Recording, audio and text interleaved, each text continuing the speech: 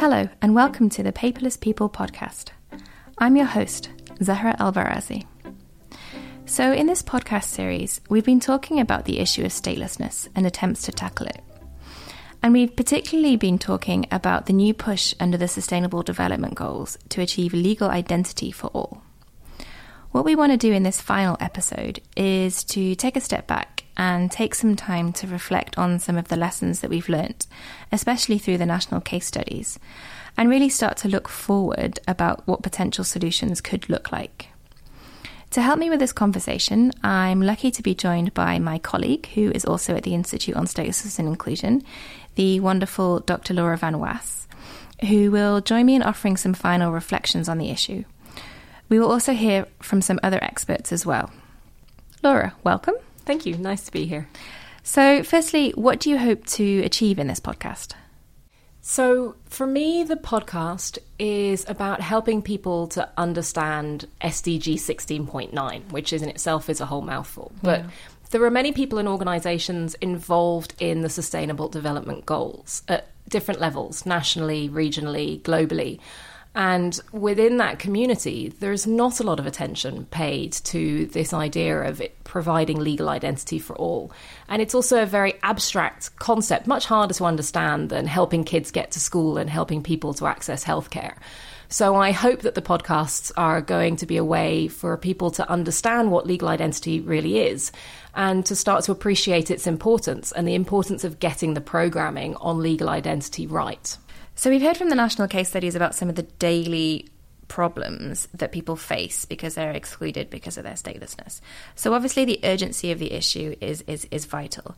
But in your opinion, why should we be having this particular conversation now?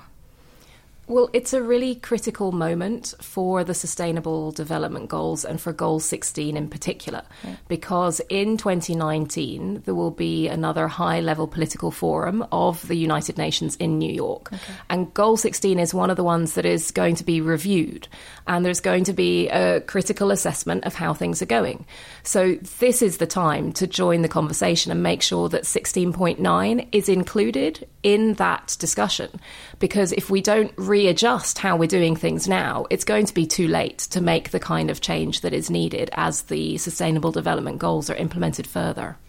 So leading on from kind of the importance of why we have to be discussing things now and why we really want to generate awareness about the possible pitfalls of the current approach and to generate some discussion on this, one of the experts that we're going to be hearing from today in the podcast is Laura Goodwin, who's from an organisation called Namati.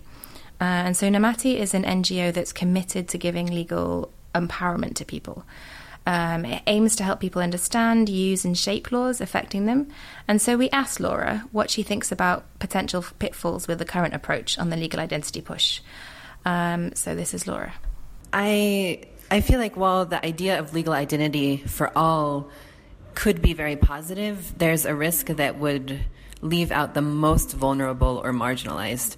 I think if we think about legal identity in terms of just numbers, how many people are reached, how many people have documentation, you may increase the reach a lot, say through mobile registration drives, new technologies. But if you get to 95% or 98% of people, who are the other 2%? And it's likely that they may be among the poorest, the most marginalized, or the most vulnerable who are being left out of that system. So the idea of having a sort of minority of people who are being left out, which actually in reality means massive amounts of people, that seems to be a recurring point throughout the podcast, isn't it? Yes, and this also has to do with how the measurement of progress under Goal SDG 16.9 is set up. So the way in which we're looking at whether we're making progress is by counting, basically, the percentage of children who achieve birth registration. And that sounds great. But as Laura Goodwin points out, if we get to 95% or 98%, a really critical question is who are the remaining 2% who haven't been able to achieve their legal identity, to achieve birth registration? And if those populations are the populations who are already marginalised, who are already excluded from services, then the fact that they don't have this document is actually going to probably make their lives even more difficult and even harder. Yeah, I mean, what I found particularly interesting about the different national case studies that were in the previous episodes was that they really showed how the pitfalls, the potential pitfalls, ultimately, of these SDGs affects people, communities who've been who are at different stages of exclusion.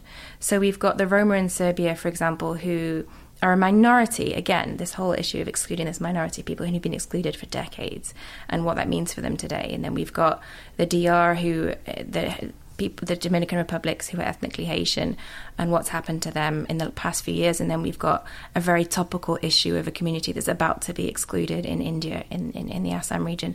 So all these different communities are at different stages of exclusion, and this Sustainable Development Goal, if it isn't implemented properly, will affect all of them and really make this exclusion concrete. And that's why I found particularly interesting about, looking at it from like a minority point of view. I think the Roma example that we set out as one of our case studies is a really important one to take a moment to reflect on. So there we see that Serbia as a country is doing really well in terms of making sure that every child is registered at birth. They're at 99.4%. Now that's fantastic. But we see that within the Roma community, who are already among the most poor in the country, there's a far higher rate of non-registration. So that means that there are far more children and people without documents. And so what I think that shows us is that in order to make sure that they are really included, which is what the SDGs are all about, you need to do more than just roll out birth registration in general. You need to have a strategy for reaching those people who, for whatever reason, are finding it hard to get that document. Because if you don't tailor your approach to that community, they will never actually be included, and they will find their lives becoming harder and harder because they are the only ones left without documents. Yeah, so I mean, when you say it like that, it sounds really obvious. So what I kind of struggle to understand a little bit about is why this particular SDG and this indicator has been so uncontroversial, and that people haven't been aware of this. One of the reasons why the inclusion of legal identity within the Sustainable Development Agenda is so significant is that governments are already obviously working to make sure that their populations have documents. There is anyway a great interest in identification systems, in biometrics, in ensuring the security of someone's identity credentials.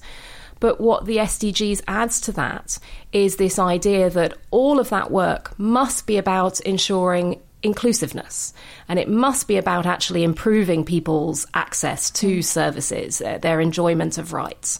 So it changes actually the way in which we should be approaching these kinds of programs. We should be making sure that those people who are finding it difficult to get documents are helped to do so. And that's why the work of organisations like Namatii is so critical, because they're offering that extra assistance that is needed to reach the most marginalised. So clearly, I mean, what you're saying and what we keep hearing is that there needs to be an increased awareness of the possible adverse effects from those who are working to implement these SDGs. What I want to do now is to hear a little bit from Kata Buckic from Microjustice for All on how legal identity can certainly help to highlight these crucial issues. Yes, absolutely. It puts a spotlight on the issue, which previously has been overlooked, in my opinion. We've been doing this kind of work for over 20 years now, starting in Yugoslavia, for instance, during the post-conflict. And up until recently, there has been very little focus on the topic. And now with that SDG, and an SDG 16.9 in particular, there's a lot more attention being put on this kind of work. We also talked to Professor Joshua Castellino, a law professor and the executive director of Minority Rights Group International. We've heard from him before in some earlier podcasts. We asked him for some reflection this time on how best to try and solve the access to legal identity problem for all. Essentially, development actors, their premise is that they want to make sure that everybody in a given territory has access to the fruits of the Sustainable Development Goals. So their starting point is not so much on what is your status. Their starting point is much more on what is your access to the actual goals. And I think changing the dimension to one of access is important, because then you can simply look at the extent. So take any given village. If you know that the village has 10,000 children of school-going age, and yet you only have 9,500 in schools, then you need to understand why those extra 500 are not in school. And I think from the perspective of development actors, a failure to get those extra 500 in schools essentially undermines the possibility of achieving the goal on education. The question around status is secondary to that. And I think, in a sense, it's a much more service-oriented approach than a rights-based approach. And that's not to suggest that a rights-based approach isn't very, very important, because you need to have a remedy when there's a failure to access something. But somehow just looking at it from the context of a remedy so far has not given us the results that we want. So we need to start looking at other approaches. And I think one of the things that development actors can do is to ensure full coverage. And full coverage means everybody who's resident in any given area for any given service. So, Laura, do you have any reflections on what Joshua was saying? Joshua makes a really important point about full coverage, and this is really what the SDGs are all about. They're about leaving no one behind. So it's really encouraging, actually, that in the implementation of Goal 16.9, the World Bank, which is spearheading efforts, has adopted a set of principles about what identification for development means. And key to those principles is this idea of universality, inclusion, full coverage. So it's really important that that is also implemented at the level of programming and made real. But something which is equally important that is not talked about as much is the quality of the legal identity document that people are given. So yes, it's absolutely critical to have full coverage, to get everyone a document, but it's also important to look at what that document says. So we saw, for instance, in the Dominican Republic case study, that people do have a birth certificate, but it's a birth certificate that concludes that they are a foreigner. Yeah. And that has huge implications for their access to rights and services. And in fact is a way that their exclusion is kind of set in stone. Mm. So we need full coverage, but we also need to be critical of what the document says, because it's what the document says that determines what people are able to access. Okay, yeah, no, that makes sense. And before we move on to discussing more potential solutions, I just wanted to ask if you had any more points on the potential unforeseen consequences when we're pushing for access to legal identity documents for everyone. I think the thing to really keep in mind is that we live in a world where the ability to identify yourself is ever more important. Think of all of the times that you're asked to show a document to show who you are. So we know that it is important for people to have documentation, but we also know that a document has as much power to exclude people as it does to include people. So we need to avoid an unintended consequence of a situation in which everyone is given a document, but lots of people are actually cast out as foreigners, as we see in Assam in India now as this emerging problem of a group of people who may suddenly go from being citizens to being foreigners. Now, they may still have a document, but that document becomes worth a lot less, and actually they're going to be much further left behind with that document afterwards. Yeah. Okay, so if we really are to achieve this sort of ideal of leaving no one behind, as is the ideal when it comes to the Sustainable Development Goals, what really needs to happen when it comes to getting legal access identity for all? Especially because this legal identity is very much often the gateway to accessing so many other rights. First of all, let's hear from some of our experts again. Yeah, so the leave no one behind principle has been specifically added and it's specifically a central facet of the Sustainable Development Goals, because of the fact that if you want to imagine a world in 2030 that has vast tracts or even small tracts of people that are invisible, then this is a problem. And I think how it can be really utilized in terms of realizing the aspirations of the stateless is to ensure that, first of all, statistical departments in governments are aware of the gap that exists between the full population that's resident on their territory and those people, or that part of the population that is resident on the territory that has citizenship. And Laura Goodwin from Namati again, she talks about how involving the affected communities themselves is essential. Here she talks about her citizenship program. What we do is we use what we call a community paralegal approach. So paralegals are recruited and trained from within these communities that are affected and given knowledge of the law and skills like negotiation, mediation, and community advocacy. The paralegals then walk people through the process of applying for documentation. A lot of times that requires mobilizing people to apply first because people have heard about discriminatory practices or heard the challenges that others faced. And then the paralegal will provide support, whether that's filling out a form, giving information, helping to interface with a registrar, and doing a lot of follow-up, as these processes often take a lot of persistence. So the goal is not just to help people get documentation, but the paralegals also track what's happening. So we collect data on things like how long does it take to get a document and for who, what kinds of questions are asked, what kinds of supporting documents someone needs to supply, whether there's corruption in the system. And that data, once we have hundreds or thousands of cases, becomes evidence on what's really happening on the ground that we can use for advocacy. And this idea is something that's really echoed also by Kata Buckic from Microjustice for All. She explains how, alongside discrimination, which leads to deliberate exclusion, there sometimes is also the simple question of access, which can lead to exclusion by accident rather than design.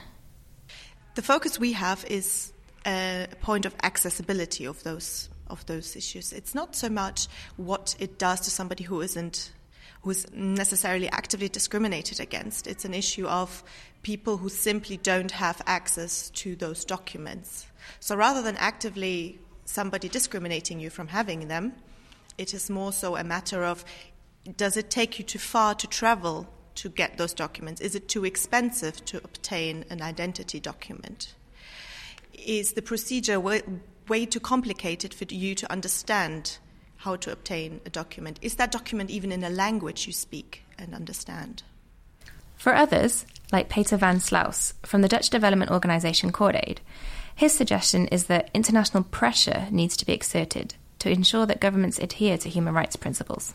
I think that the international community as a whole has a responsibility here to act and also put pressure on those governments which are not allowing these rights to be exercised. And if that is indeed being done and the case in certain country context, I think there are other measures that can be put in place to put pressure on these governments to adhere to these principles. So these ideas from the experts are some really concrete ideas. Laura, do you think that these are actually the sort of things that can really, on the ground, help tackle statelessness and some of the exclusion problems we've been exploring? I think the people who we've just heard from raise a really important point about how there are two things which need to happen. One is to work in general, as Kata has been explaining, on accessibility of systems for documentation. So just reducing the practical barriers that exist by looking critically at the system and saying, is this too complicated for people to understand? Is this too far to ask people to travel? So that's one side of it. And there it's quite obvious that you can simplify systems and just make it more accessible. That's easy for everyone to understand. The other side, which I think is raised very clearly by Laura Goodwin, is being alert for structural problems which are actually excluding particular groups and making sure that we can flag those kinds of problems, helping the excluded groups to overcome them with things like paralegal projects, but also daring to say, well, actually, the policy seems to be discriminatory here, so let's rethink the policy.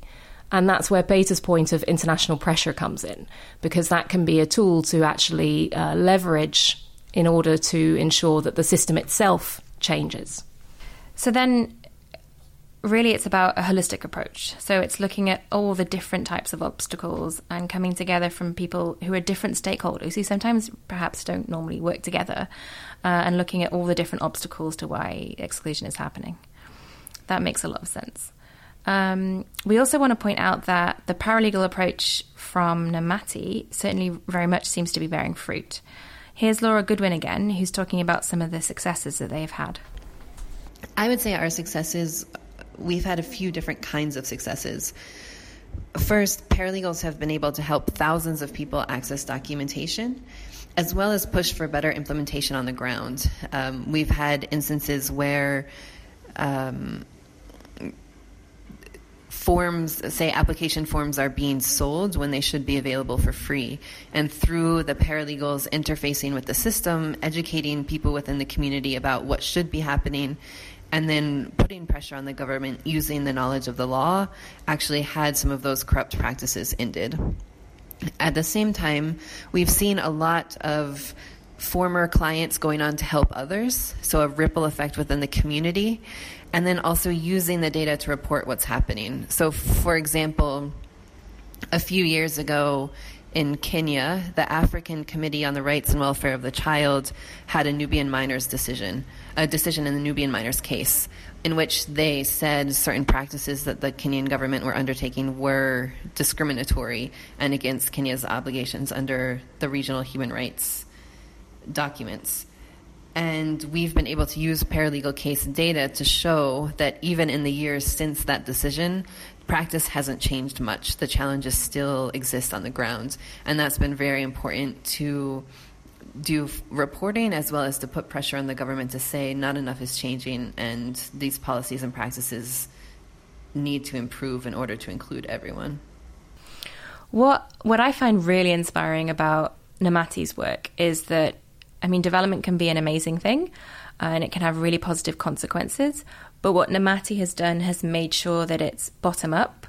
So really understanding the communities and, you know, making this change come from the communities and understanding the effects and the consequences and everything else. So it's not just an external force that's come to create development. It's really a bottom up process. I don't know if you have any reflections as well on some of Laura Goodwin's, what she said about the work of Namathi. I really like the way that Laura Goodwin talked about a ripple effect of the work. I think that's really key. And one of the ways in which that is happening is to allow the community that needs this extra help, really, in order not to be left behind, to be visible and to participate in processes, because otherwise one of the risks actually is that they're not even included in the 100% against which we're monitoring, because they're invisible to everyone. Yeah. So it allows people to say, well, no, we're here and we're joining in, we're trying to fix this problem. Please make sure that you're providing assistance and helping us. One of the other things that this ripple effect idea makes me think of is the story of Khalid Hussain that we heard in the very first podcast in the series. Yeah. He's an active member of the Bihari community in Bangladesh that came together to really fight for their rights, bottom up. And we see that adding this little bit of legal empowerment gives the community the opportunity to say, well, no, we're going to go through the system. We're going to take our issues to court. We're going to fight them out. And they're making real progress there. So the ripple effect works in many ways in terms of monitoring what's happening, but also giving the community the tools they need to take their issues to a higher level if they really face structural discrimination. Absolutely, and to say that, you know, the way you guys have a really good idea, but perhaps this way doesn't work in our community, and there are other ways that it can be done. So, yeah, no, I totally agree. So we're coming to the end of this podcast, and for the end of the whole podcast series. I wondered whether you had any final thoughts that you wanted to share.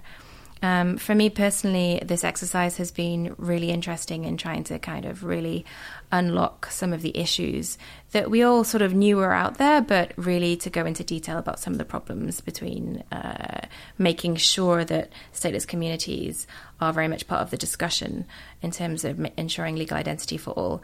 And I personally really hope that at minimum this podcast can help people working in these fields really understand and become more aware of some of these issues. But I don't know whether you had any final thoughts and reflections yourself that you wanted to end on. Well, I've had a lot of conversations with people over the past months about legal identity. And when you have the time to explain what some of these issues are and what some of the risks are, it's actually quite easy for people to grasp. Yeah. It's just that they haven't necessarily taken the time to stop and think about it. And I'm really encouraged overall by the activity around the Sustainable Development Goals and the work of people like the Pathfinders for Peaceful, Just and Inclusive Societies that are really pushing an inclusive approach to Goal 16 as a whole. And I just hope that with all of these efforts and with the organisations that are working to make 2019 a year for justice, that legal identity is included in those conversations going forward, because it's not abstract or scary or unimportant.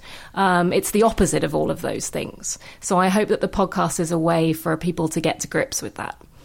So you've made me quite optimistic actually at the end, that it really is, it's not too late and things can still be done when there are great people working on this. So. Absolutely. We've got many, many years to go for the Sustainable Development Agenda, but now's the time to change tack if that's needed. Wonderful. So you can hear the whole podcast series in all good podcast apps on Spotify too, and also on our website, www.institutesi.org. We really want to generate as much discussion as possible to keep my optimism going, so please do share the podcast. We'd also love to hear your feedback. You can reach us also on Twitter at institute_SI. Finally, we just want to thank all the speakers in the podcast today and all the speakers throughout the entire series, especially those who we spoke to from their communities in Serbia, the Dominican Republic and India. We also like to thank our funders, the Knowledge Platform Security and Rule of Law, who have made this possible to create this podcast. We would also really like to thank Andy Clark, who's been our teacher and guide on how to create podcasts. Without him, this wouldn't have been possible. This is the Paperless People podcast. If you haven't heard the other episodes yet in this podcast, please do go back and listen to them. And also, if you are interested in the topic and interested in ensuring that this is part of the discussion of the SDGs, we really do encourage you to share it with others. This is me, Zahra Al-Barazi, and thank you very much for listening.